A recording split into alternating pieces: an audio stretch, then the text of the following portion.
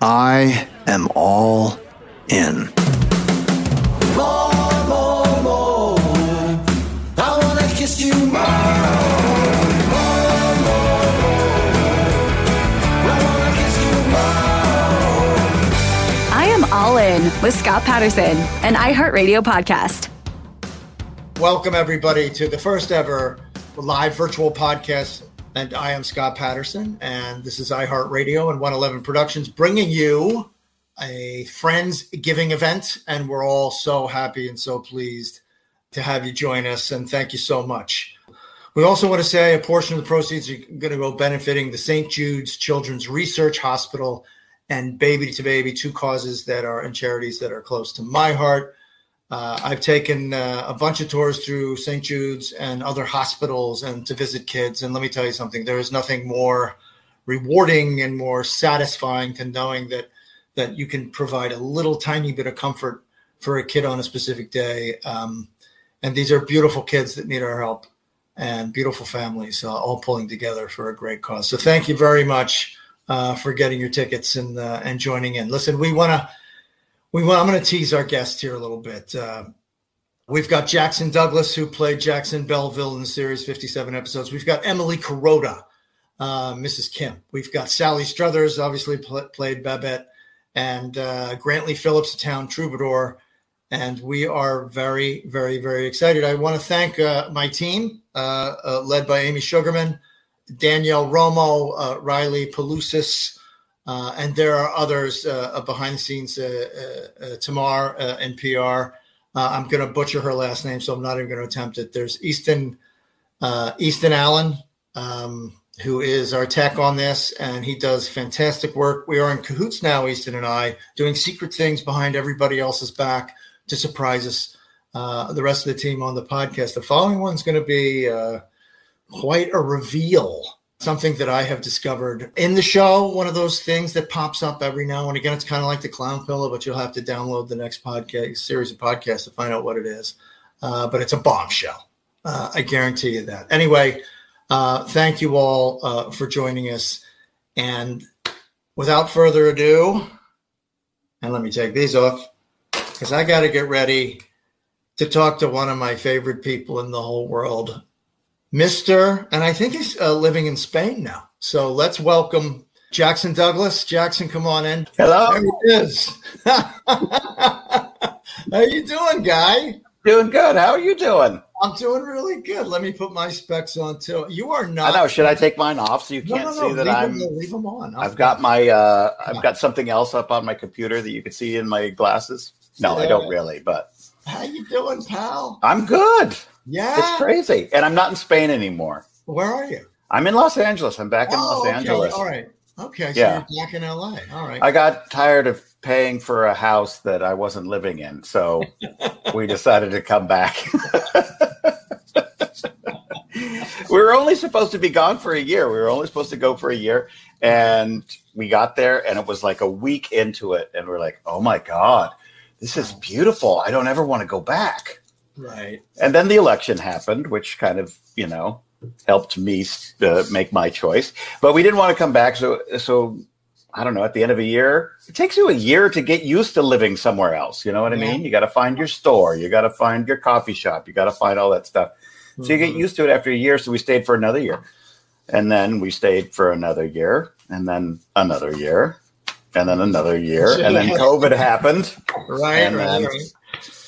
Wow. So, and then we decided, okay, we got to get back. The kids are getting old enough that they really need to have some roots where, not to move anymore. So it was time. So they're fluent. They're fluent in Spanish? Yes, but they don't like to talk in Spanish because they're self-conscious about it. Right. They're like, they will correct the hell out of me when I speak it wrong. Right. But, and they know it. They can understand it. And if forced, they can speak. Yeah. Yeah, I my son corrects me all the time. He's only 7, but he's always.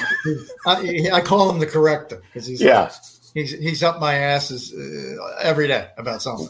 Well, it's because they finally have some power over you, right? Yeah, Yeah, so I give them that. It's like, okay, I'm the one who tells you when to go to bed, but you can tell me when I'm saying the wrong word. when I'm swearing incorrectly in Spanish. Right. So Yeah. let's get into the show. You did 57 episodes. What did you know about the role of Jackson when you got the part? I mean, did casting say anything to you? Anything about having the same name as the characters, things like that? Yeah, a little bit. I mean, I think, I went when the pilot was shot. I was in Toronto. And that's where I met Amy and Dan. And I think they were saying something about like, oh, you're funny, you should be on the show. And so they kind of put me in. And I think my name originally was supposed to be Crispin, but it was too close to Tristan. And so they said, oh, what the hell? Just call you Jackson. Why not? That's fine. Right, it works. Right. So you're so yeah. you. You Yeah, can exactly. that you were so you yeah. that it happened. All right. So why not just call you Jackson Douglas? Why Jackson Belleville? I don't get it. I don't know. You Maybe it's a legal thing. I don't know. To probe the minds of those two. Yeah. Good luck. I know.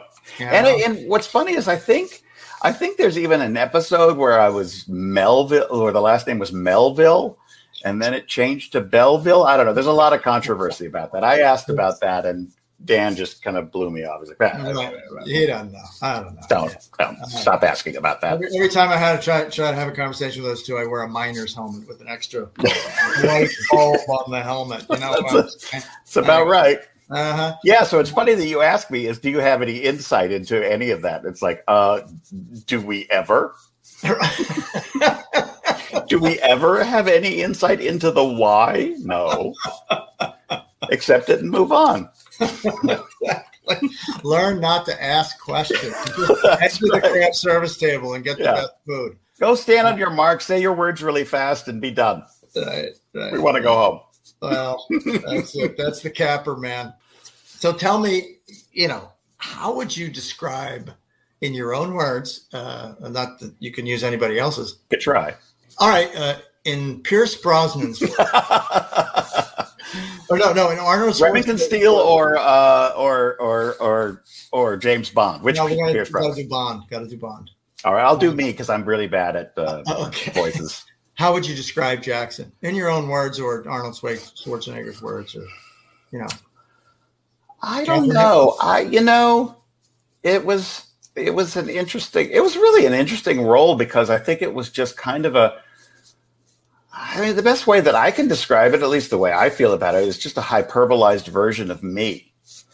It's funny how you would live life and they would all of a sudden end up in a script. I got named the president of the Homos Association, and a month later I was being elected the town selectman, because I don't know, Amy just seemed to think that my life was hilarious and just needed to use that for something.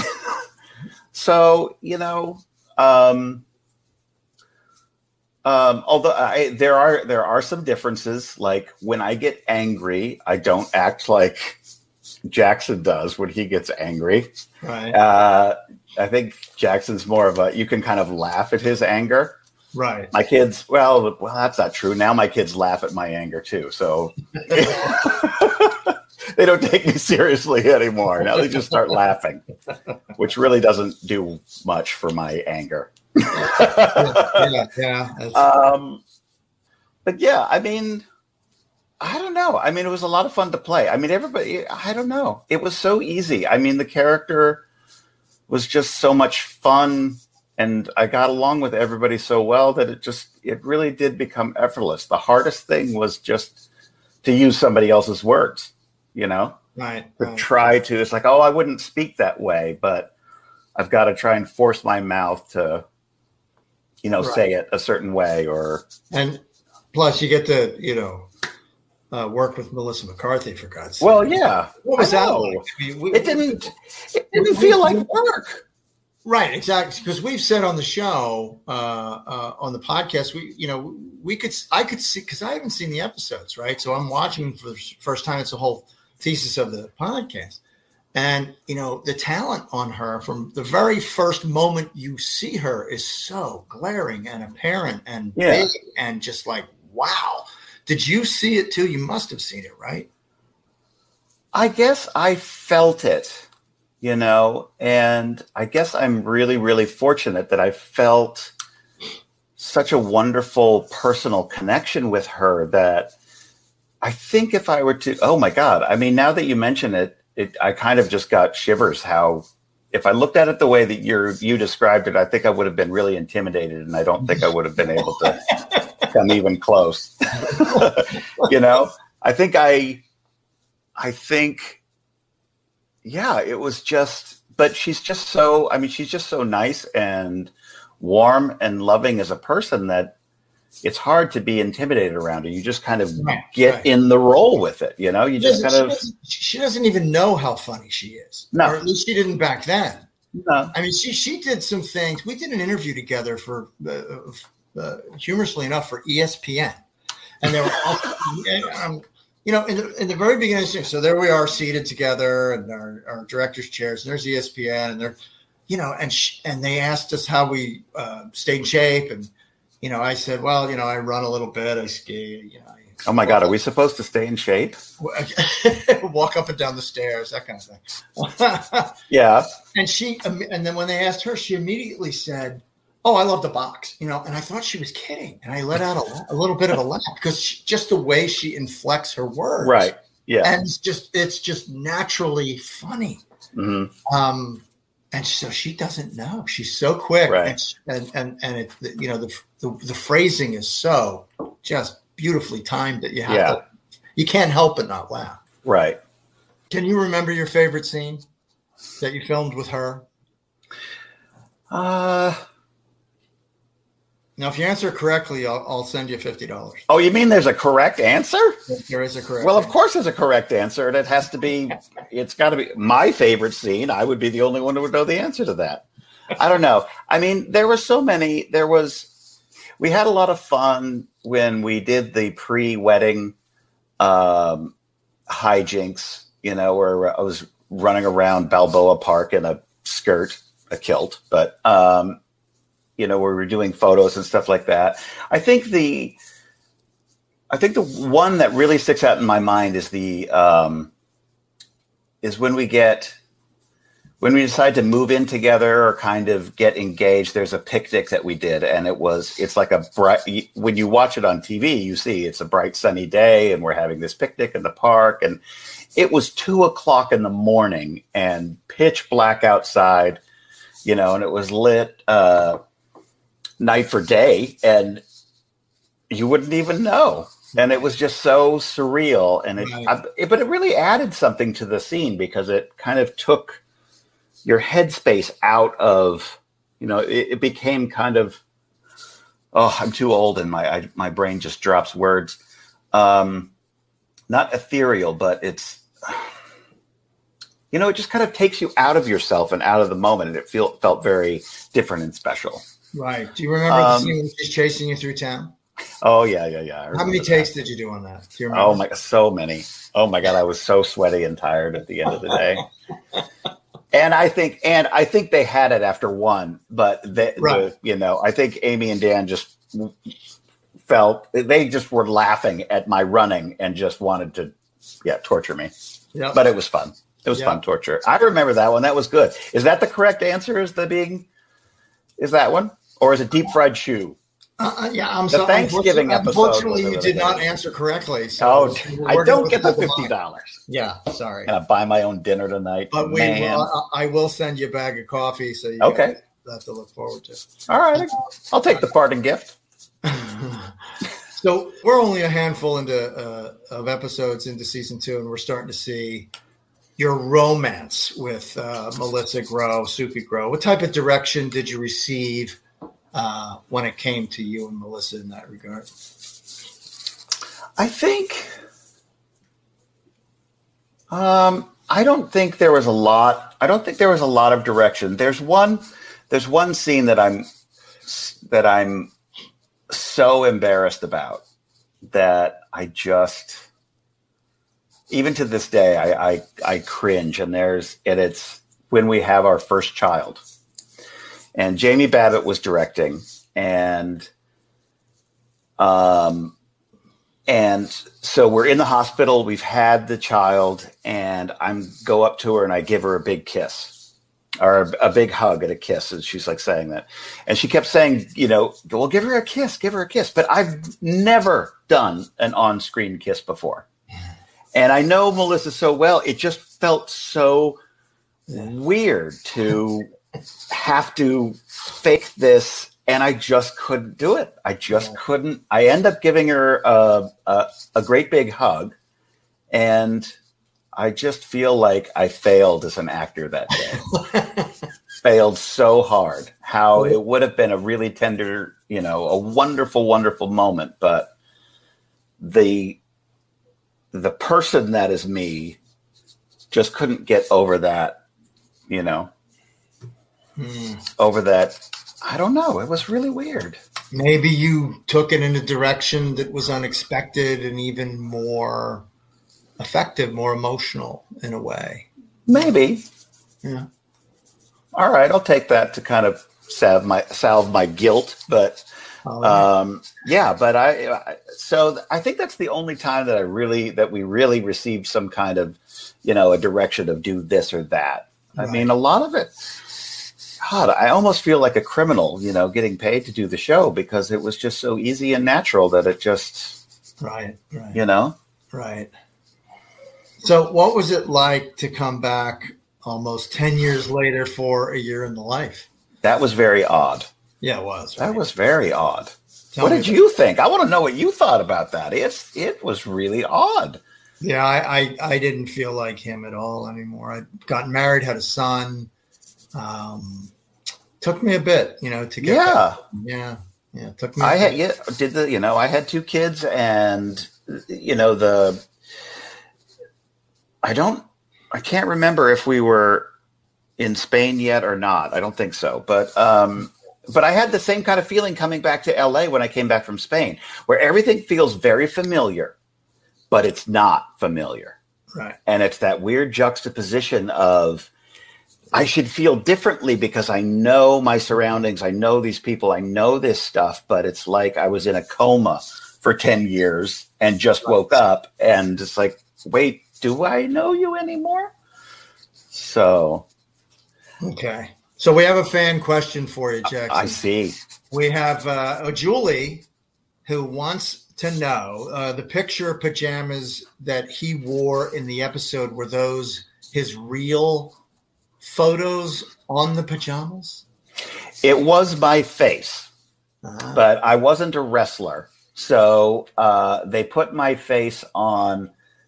Funny enough, there was a dolly grip named Cal. Remember Cal? Mm-hmm. His son was a wrestler. So they took his picture, put my youth, my face from my youth on those, and then put those on the pajamas. Okay. All right. So it's my face, but Cal's son's body. Oh my God. Okay, so here's the big question, and you can redeem the $50. Oh, if you answer this correctly. Oh. Okay, you ready? You ready? I want you to be comfortable. I want you to be ready. Okay. What are you most thankful for from Gilmore's, being that it's Friendsgiving and a Thanksgiving sort of a podcast right now, a live event? What am I most thankful for? I think I'm thankful for the opportunity to get to know so many wonderful people, and just to, I feel so lucky and thankful and grateful to be able to do it. I mean, just to meet everybody. Everybody was so wonderful. We really were like a family. Yeah. There's some of us that would fight with each other. There's some of us that would, we'd get along great, just like any other family. But you still felt loved, and you could love other people. And so that really was magical for me. Hang on, I'm getting New York is typing in. They're deciding. They're wondering if that's right or not. Oh, wait a minute. Hang on, Jackson. Hang on a second. I've got the head of the whole thing here.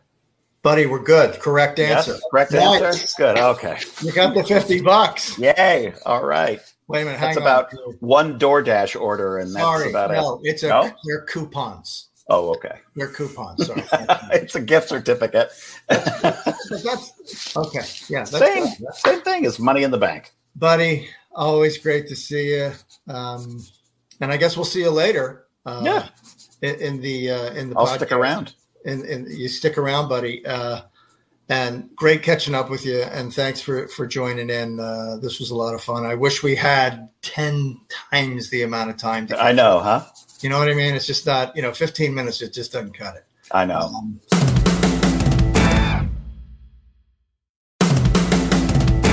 Hi. Hi.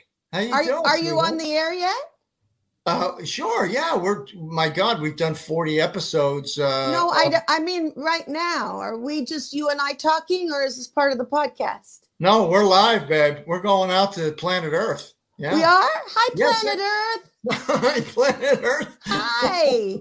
Hello, It's nice Blue to be Marble one of people. the bajillions on the planet. And thank you, Gravity, for keeping me on the planet. I'm grateful for gravity too. Yeah. How you doing, darling? Good to see you. Good. Happy Yeah. holiday time. I just came back Yes. from Maine where I did the musical Young Frankenstein. I played Frau Blucher. He was my boyfriend. Man, you're doing that theater stuff, that musical theater stuff. It's so fun, isn't it? Huh? Yeah, it's not for wimps. No.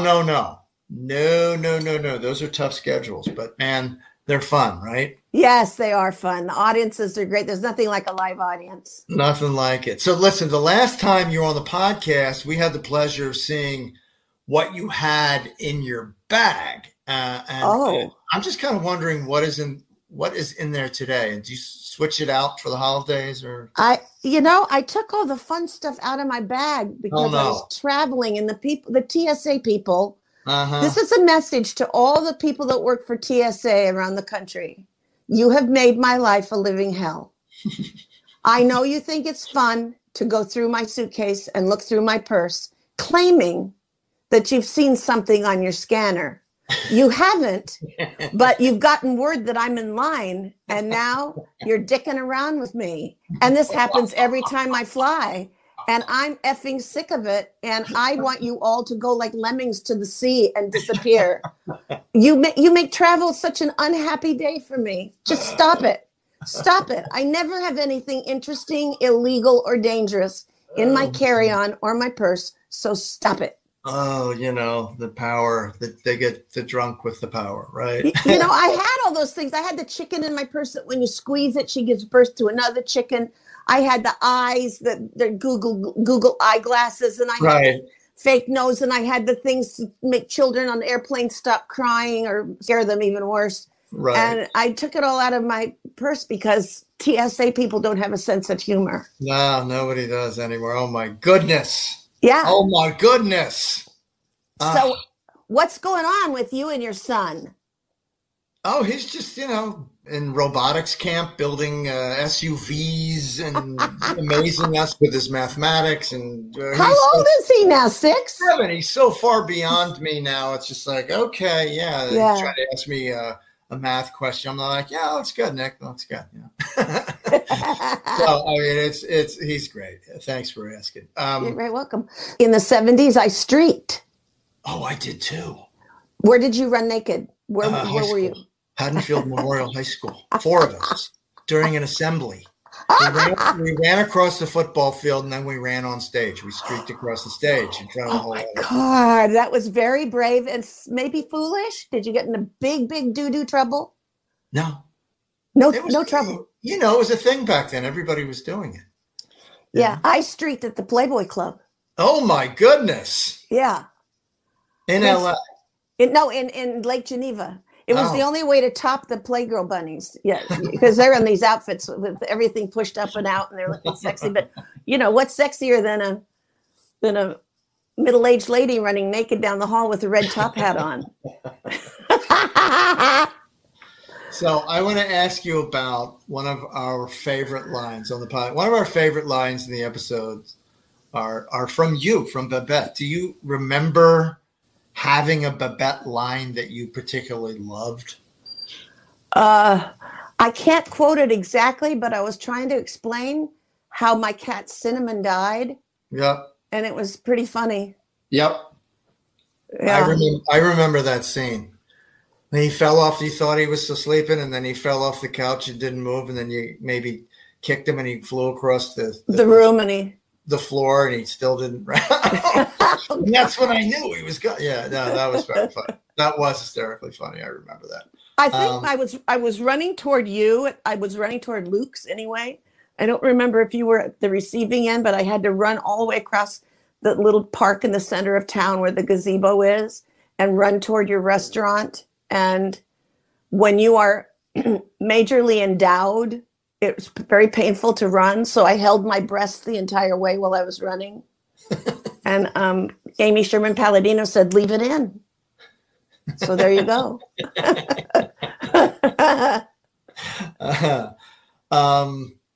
Do you have moments even to this day where you think, oh, that was very Babette of me, like in your real life? Any similarities? Well, in some ways, I really am Babette. Right. I've always dated taller guys, and I'm only 5 feet tall, and I'm highly energetic, and I'm very nosy. I sit down with somebody, I get into their business. So I'm very, very much like Babette. Right. Did you know that Ted Rooney, who played my husband on Gilmore Girls, and his father was my math teacher in high school? Yes. And that he and I went to the same high school and grew up in the same town? Yes. But as he pointed out the first day I met him, he's younger than I am, so I didn't know him in high school because he wasn't there yet. Right. Oh, wow. Yeah, we had him on the podcast. He was terrific. He did share that story. Yeah, he's a great guy. And He is. his dad, Ed Rooney, father of Ted Rooney, was on the Johnny Carson show one night because Ted Rooney is one of like 9 children. And so, Ed Rooney was just a high school teacher. I mean, how do you feed a family of 9 kids on that? So he fed them horse meat and hoped that they didn't know the difference. It was cheaper than buying cow meat. Oh my goodness. And somebody got word of it, and the Tonight Show flew him down, and he was on the Tonight Show talking about feeding his family horse meat. With Johnny Carson. Yeah. Oh my God. Are you going to have Rose Abdoo on this one? Yeah. No. She's very funny. She's very funny. Yes. She's a very brilliant gal. I love her. She really is. And her resume proves that very point. Now, speaking of Ted Rooney, we had him on the podcast. What do you remember about the scenes inside your tiny home? And would the difference between you and Ted in height get in the way of those scenes? It didn't get in the way in real life, but it obviously got in the way in Babette's marriage to him, because when we were having the wake at our house for our cat Cinnamon, and Lorelai was standing in the kitchen with me with her legs spread apart so that she would be shorter because she was helping me with the dishes and the counters were so low. And she asked, if Maury had any trouble moving into this house with me. And I said, well, yeah, he hits his head sometime on the dividers between the rooms, but he's never had a really bad concussion, so he's okay. Yeah. Yeah, she had the house built for her own height, probably never thinking she'd get married, and then she met Maury. Right. Let me ask you this. If there was ever another reboot of Gilmore Girls and you couldn't do it, for some reason, because you were in a play or another movie and the schedule didn't work out, who would you want to play Babette? Oh. Well, if we could dig her up, Ruth Gordon.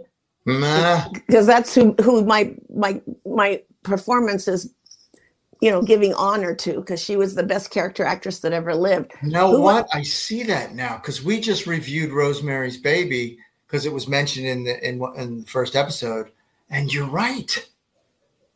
Yeah, I loved her, and then I got to play her daughter-in-law in the film The Great Houdinis. Paul Michael Glasser played Harry Houdini, and I played Bess's wife, and Ruth Gordon played his mother. And we made friends, and we stayed friends until she passed away. As a matter of fact, when I went to New York to do my first Broadway show, She and her husband, Garson Kanan, let me stay in their brownstone on the east side of New York City. And my next door neighbors were Katharine Hepburn and Stephen Sondheim. Wow. And on the morning of my birthday, there was a knock on the front door, on the door. And then, the first level was the kitchen and the dining room. And then you went up a set of stairs, and then it was a living room, another set of stairs, bedrooms and bathrooms, and another set of stairs, bedrooms and bathrooms. And my best friend Pamela was upstairs with my daughter, who was turning 2, and we were trying to toilet train her on a little potty chair. And so I screamed, "Pamela, I'm in my pajamas. Someone's knocking on the door. Can you come back down and answer it?" She said, "I've got Samantha on the potty chair. I can't come down." So I said, "Oh, all right." And I answered the door, and there's Katharine Hepburn standing at my front door. I mean, I think my mouth literally hit the floor. And I looked at her and I said, "Oh, Miss Hepburn, hello. I'm sorry I'm in my pajamas." She says, "Well, hello, Sally." She says, "Nora told me it was your birthday. Happy birthday, dear. I painted you a birthday card. So you take it from me. And sometime this week, why don't you come next door to my place? I'll show you all around. I'll talk to you about Spencer Tracy. And I've got my closets full of all my costumes. We'll have a wonderful time. Do you drink coffee or tea, dear?" I said, "My God, this isn't happening on my birthday. Oh, my God. Oh, my God." But I was staying in Ruth Gordon's brownstone. My ears are so tiny. They're childlike, my ears. That these little pods won't stay in because my ear can't accept them. That's okay. I'm not doing much talking because you're being so great and funny. So here's a question. If you could jump back in time to filming any episode or season, what would it be? Oh, Gilmore Girls. Any episode or season of the Gilmore Girls. Oh, Gilmore Girls.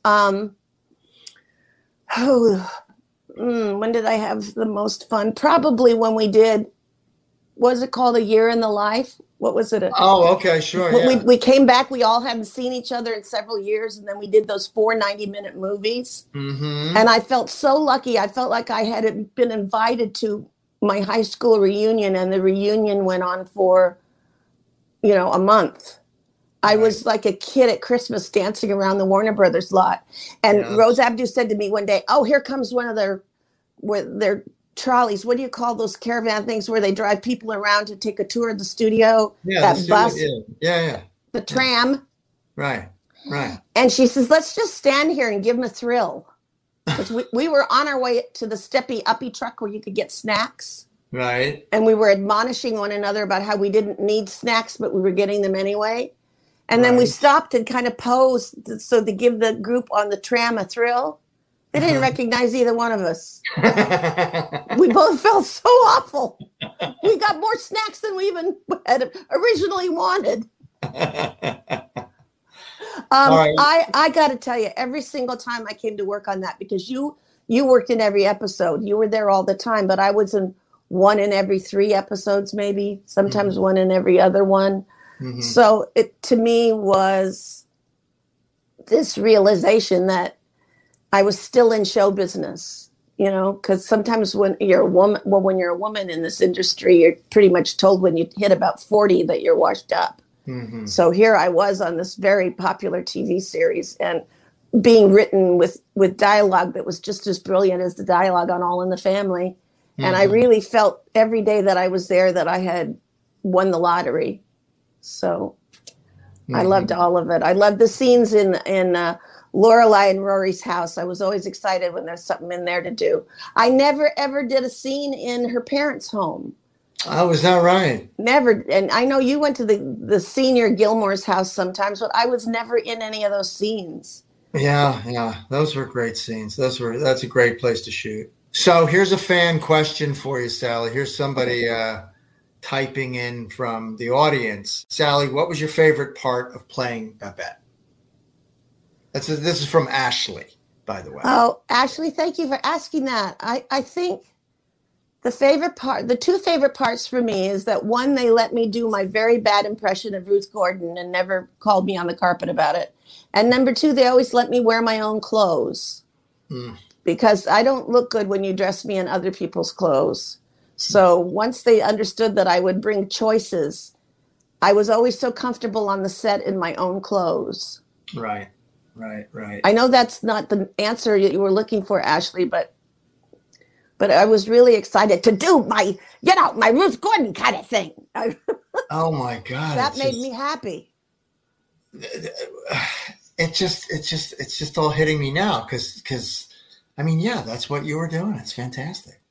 But it wasn't. It was an homage. It was. Yes. Mostly you, but a little bit. That's good stuff. All right, here we go. We're gonna wrap it up by asking you a final question. What are you most thankful for from Gilmore Girls?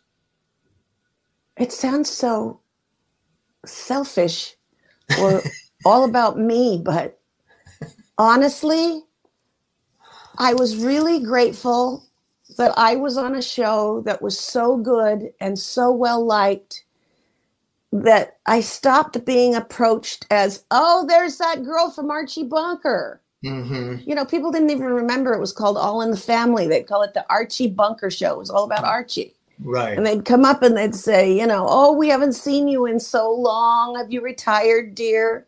All of that kind of condescending stuff where you want to step on their feet and walk away. Mm-hmm. But then I started getting stopped by people who watched Gilmore Girls, and it made me feel like I had come alive again in my career because I had been hearing 30 years worth of All in the Family remarks, and now I was getting a whole new generation that would talk to me. Right.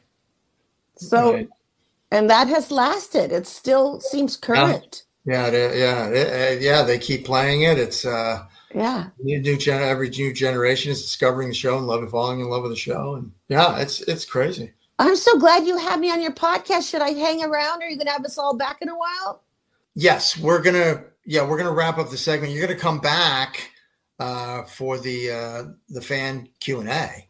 All right, stick around. I will, because I love you. I love you too very much, and I'll see you in a little bit. All right, good deal, Sally. Thank you. Okay, so we're gonna go to some fan Q&A here, and here's Chris and Tiffany asking me. Okay, did you serve real food in Luke's Diner? Oh, you betcha I did. That was real cooked burgers. That was real chicken. That was real waffles, real eggs, real everything. Everything was real. I'm not saying it was fresh. Okay. I'm not saying that. And sometimes extras did kind of, break the rules and break down and start eating what we would call the prop food. And I was tempted a few times myself late at night, hungry, and Crafty was running out of food, and the pizza was gone. And, you look at one of those, those old burgers, and it's like, who cares? Just dig in. But no, it was, to answer your question, it was all real. Everything was real. Yes. Yes, indeed. Okay. Next question is from Lindy. Did the fake snow in Stars Hollow have a smell to it? Yes, absolutely it did, because it was made out of paper, and it smelled like paper. So it's just paper that's chopped up into fine, not granules, but pretty fine, tiny little pieces of paper. Hundreds of millions of tiny little pieces of paper being shot through a very expensive looking and very large, cumbersome machine. And sometimes they'll just sort of rain it down from a sort of a sieve-like contraption way above you. And, it's quite clever. But it does get in your ears and your nose and your mouth and your arse and all kinds of places. It smells like paper. That's what it smells like.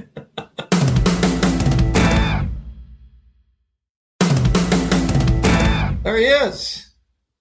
Hello there. Man, how you doing, buddy? I'm good. Are we live right now? We are live, beaming out, streaming out to the world. Wow. Yeah. Hey, say hello. Hi, everybody. Hey there. Hello, all you beautiful people. So, look, let's do a couple of questions, then you can play us your song. Okay. Yeah. Really looking forward to. So anyway, thanks for coming on. Great to have you. Great to see you. My pleasure. My pleasure. And by the way, I'm coming to your neck of the woods in February.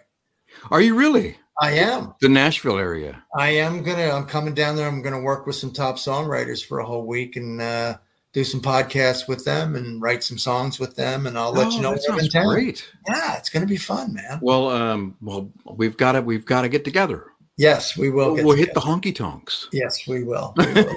We will indeed. So look, we absolutely loved having you on the podcast last time. Thank you. What was it like strolling down Troubadour memory lane for you? What was it like trolling down Troubadour Avenue? Oh, you're referring to when you were on the podcast recounting your days on Gilmore Girls. What was that? Right.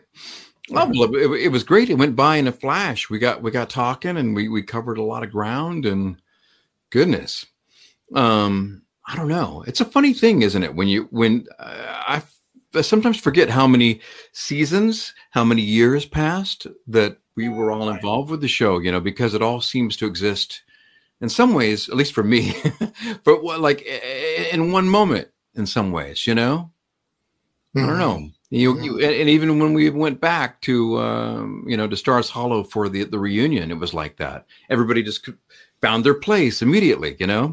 You didn't have to find the tape on the ground. You knew where to go, and everybody had a connection. Yeah. It was nice. It was nice revisiting that. It really was.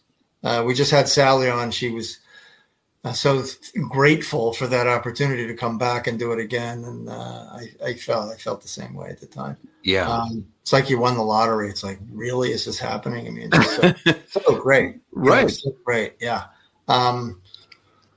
So you look very cozy in your home. I feel very cozy. I've got the the autumnal mantle. You can see behind me. A copious amount of flint corn behind me, and there you go. Yeah. So how would you describe the Troubadours' music, and what genre would it be? It's traveling music. It's music made for walking, for strolling.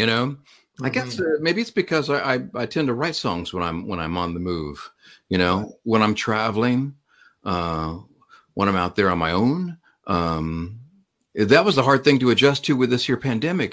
Suddenly I found myself kind of, sitting at home, and there's plenty of time to write songs, but something about that, that kind of input that you get, that stimulation of travel and seeing new places, I always get a lot of ideas in that way. So I guess it's traveling music, wherever you're going, metaphorically, right, literally. Right. So as we get further into the series, we see the Troubadour more and more. Yeah. Did you get to keep that neck microphone set up? And I built that. That was all my own. That's yours. Oh, yeah, and I mean, Amy, they said, "Yeah, show up." When I kind of showed up with my suit and my homemade sort of busking rig, a little pig nose amp with a harmonica holder with a spray painted golden microphone, and I kind of rigged the whole thing. I don't know if you remember at the very beginning, that microphone went through like a little echo box, and I had that, but I soon realized this thing is very heavy, and I'm gonna spend the afternoon walking around. So I kind of pared it down finally, but it was always heavy, and I had to wear it. I didn't want to do a scene without it, Right. Yeah. How did the Troubadour evolve over the seasons, in your opinion? How did he?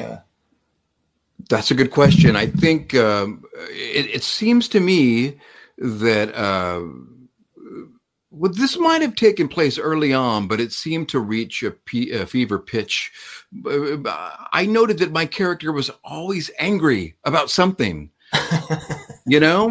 I mean, maybe there's a little bit of a little bit of that.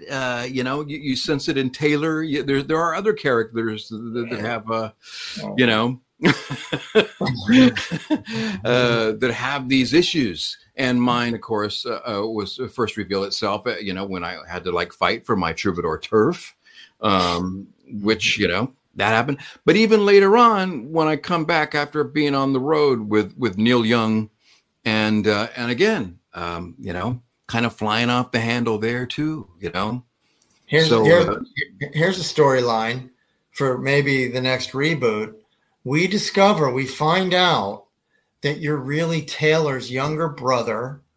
You've never met, and that the candy store that he inherited from his family was supposed to go to you.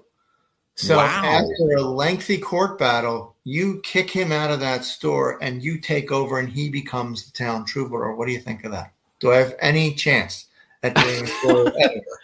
I think that's a great idea. I'd love to see you as the new Taylor. Wow, and I'd like to see Taylor in with my amplifier around his shoulder. Wow, and he will feel the pain that I have endured for so long. I made a suggestion that Taylor, like I have a place to make a suggestion. What if I think Taylor should be like in the Royal Order of Water Buffaloes, like Fred Flintstone? Doesn't he seem like he should kind of have a secret handshake and a stash of some kind? So I'm working on a song for Emily Kuroda, with her low internet and can't hear me, inspired a song. Hey, Emily, I can't hear you. What he's saying to me. I want to talk to you right now. Hey, Emily. Take it, bud. Don't be cute. Don't you mute Emily.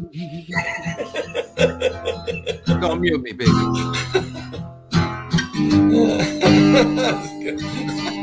I don't know. You're tuned to the classic Masonic key of E something or another, I think. I'm probably not tuned right. You're tuned up. Look, I'm in the South. We have our own tuning. I'm in Nashville tuning. Natural tuning, right? All right. Like people that have actual talent and good ears, right? I got it.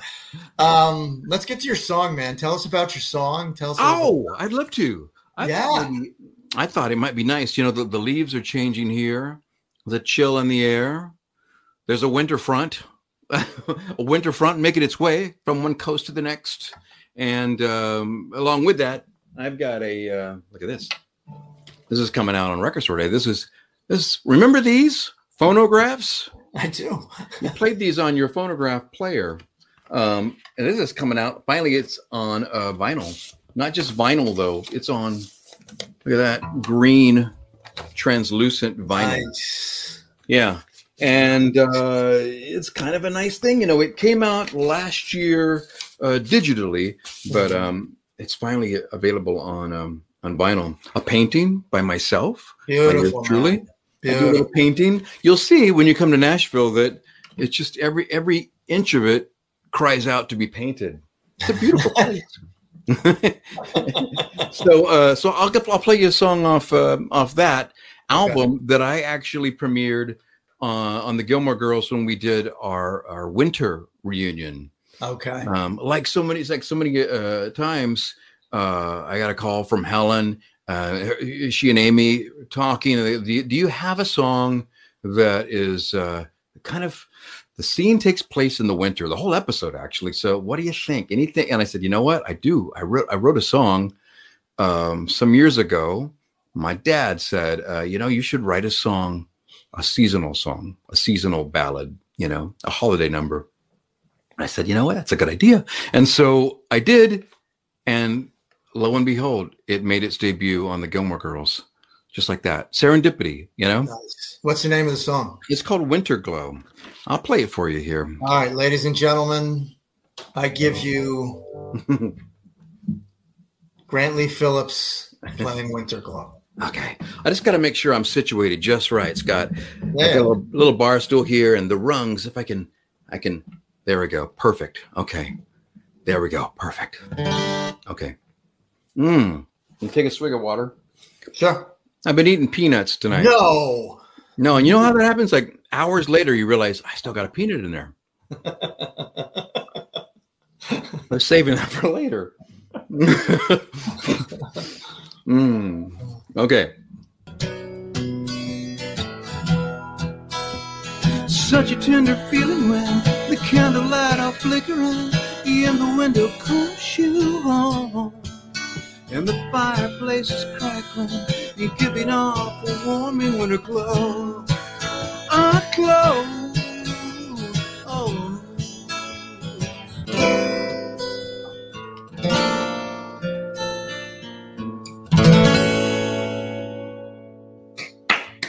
All right. Yeah, buddy. Nice song. Thank you. Beautiful. Wow. Thanks so much.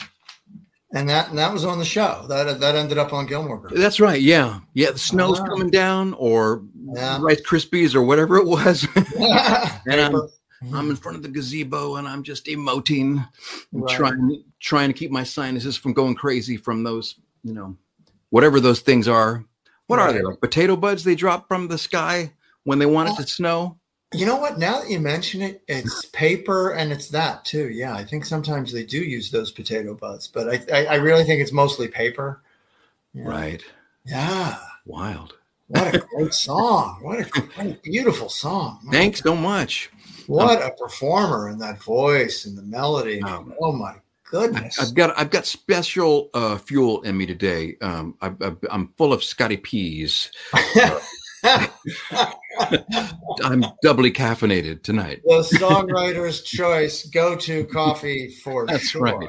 Yes. Thank you for the plug. That was wonderful. That was Thank you. Absolutely wonderful. Now, were there times when you were touring and you couldn't, and you were offered an episode? Amy and Dan reached out and, can you do this episode? That episode, sorry, no, I'm touring, I can't do it. Did that happen to you?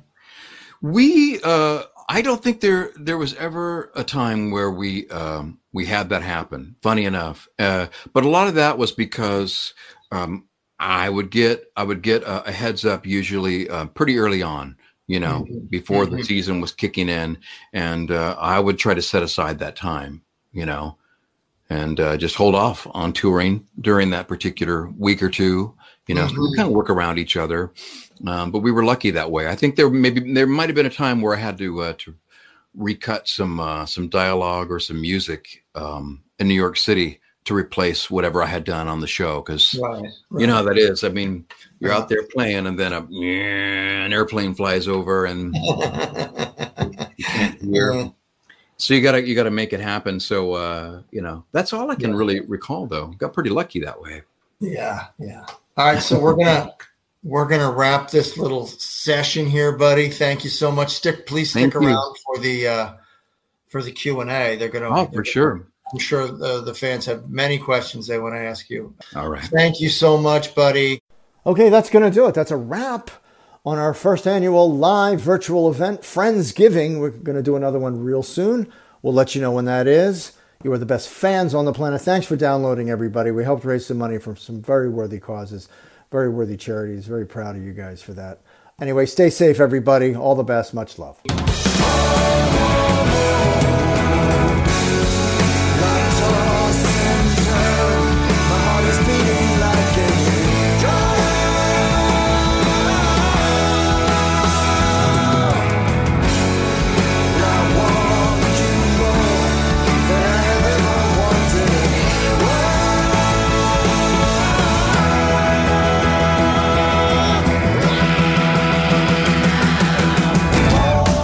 And don't forget, follow us on Instagram at IamAllInPodcast and email us at Gilmore@iHeartRadio.com.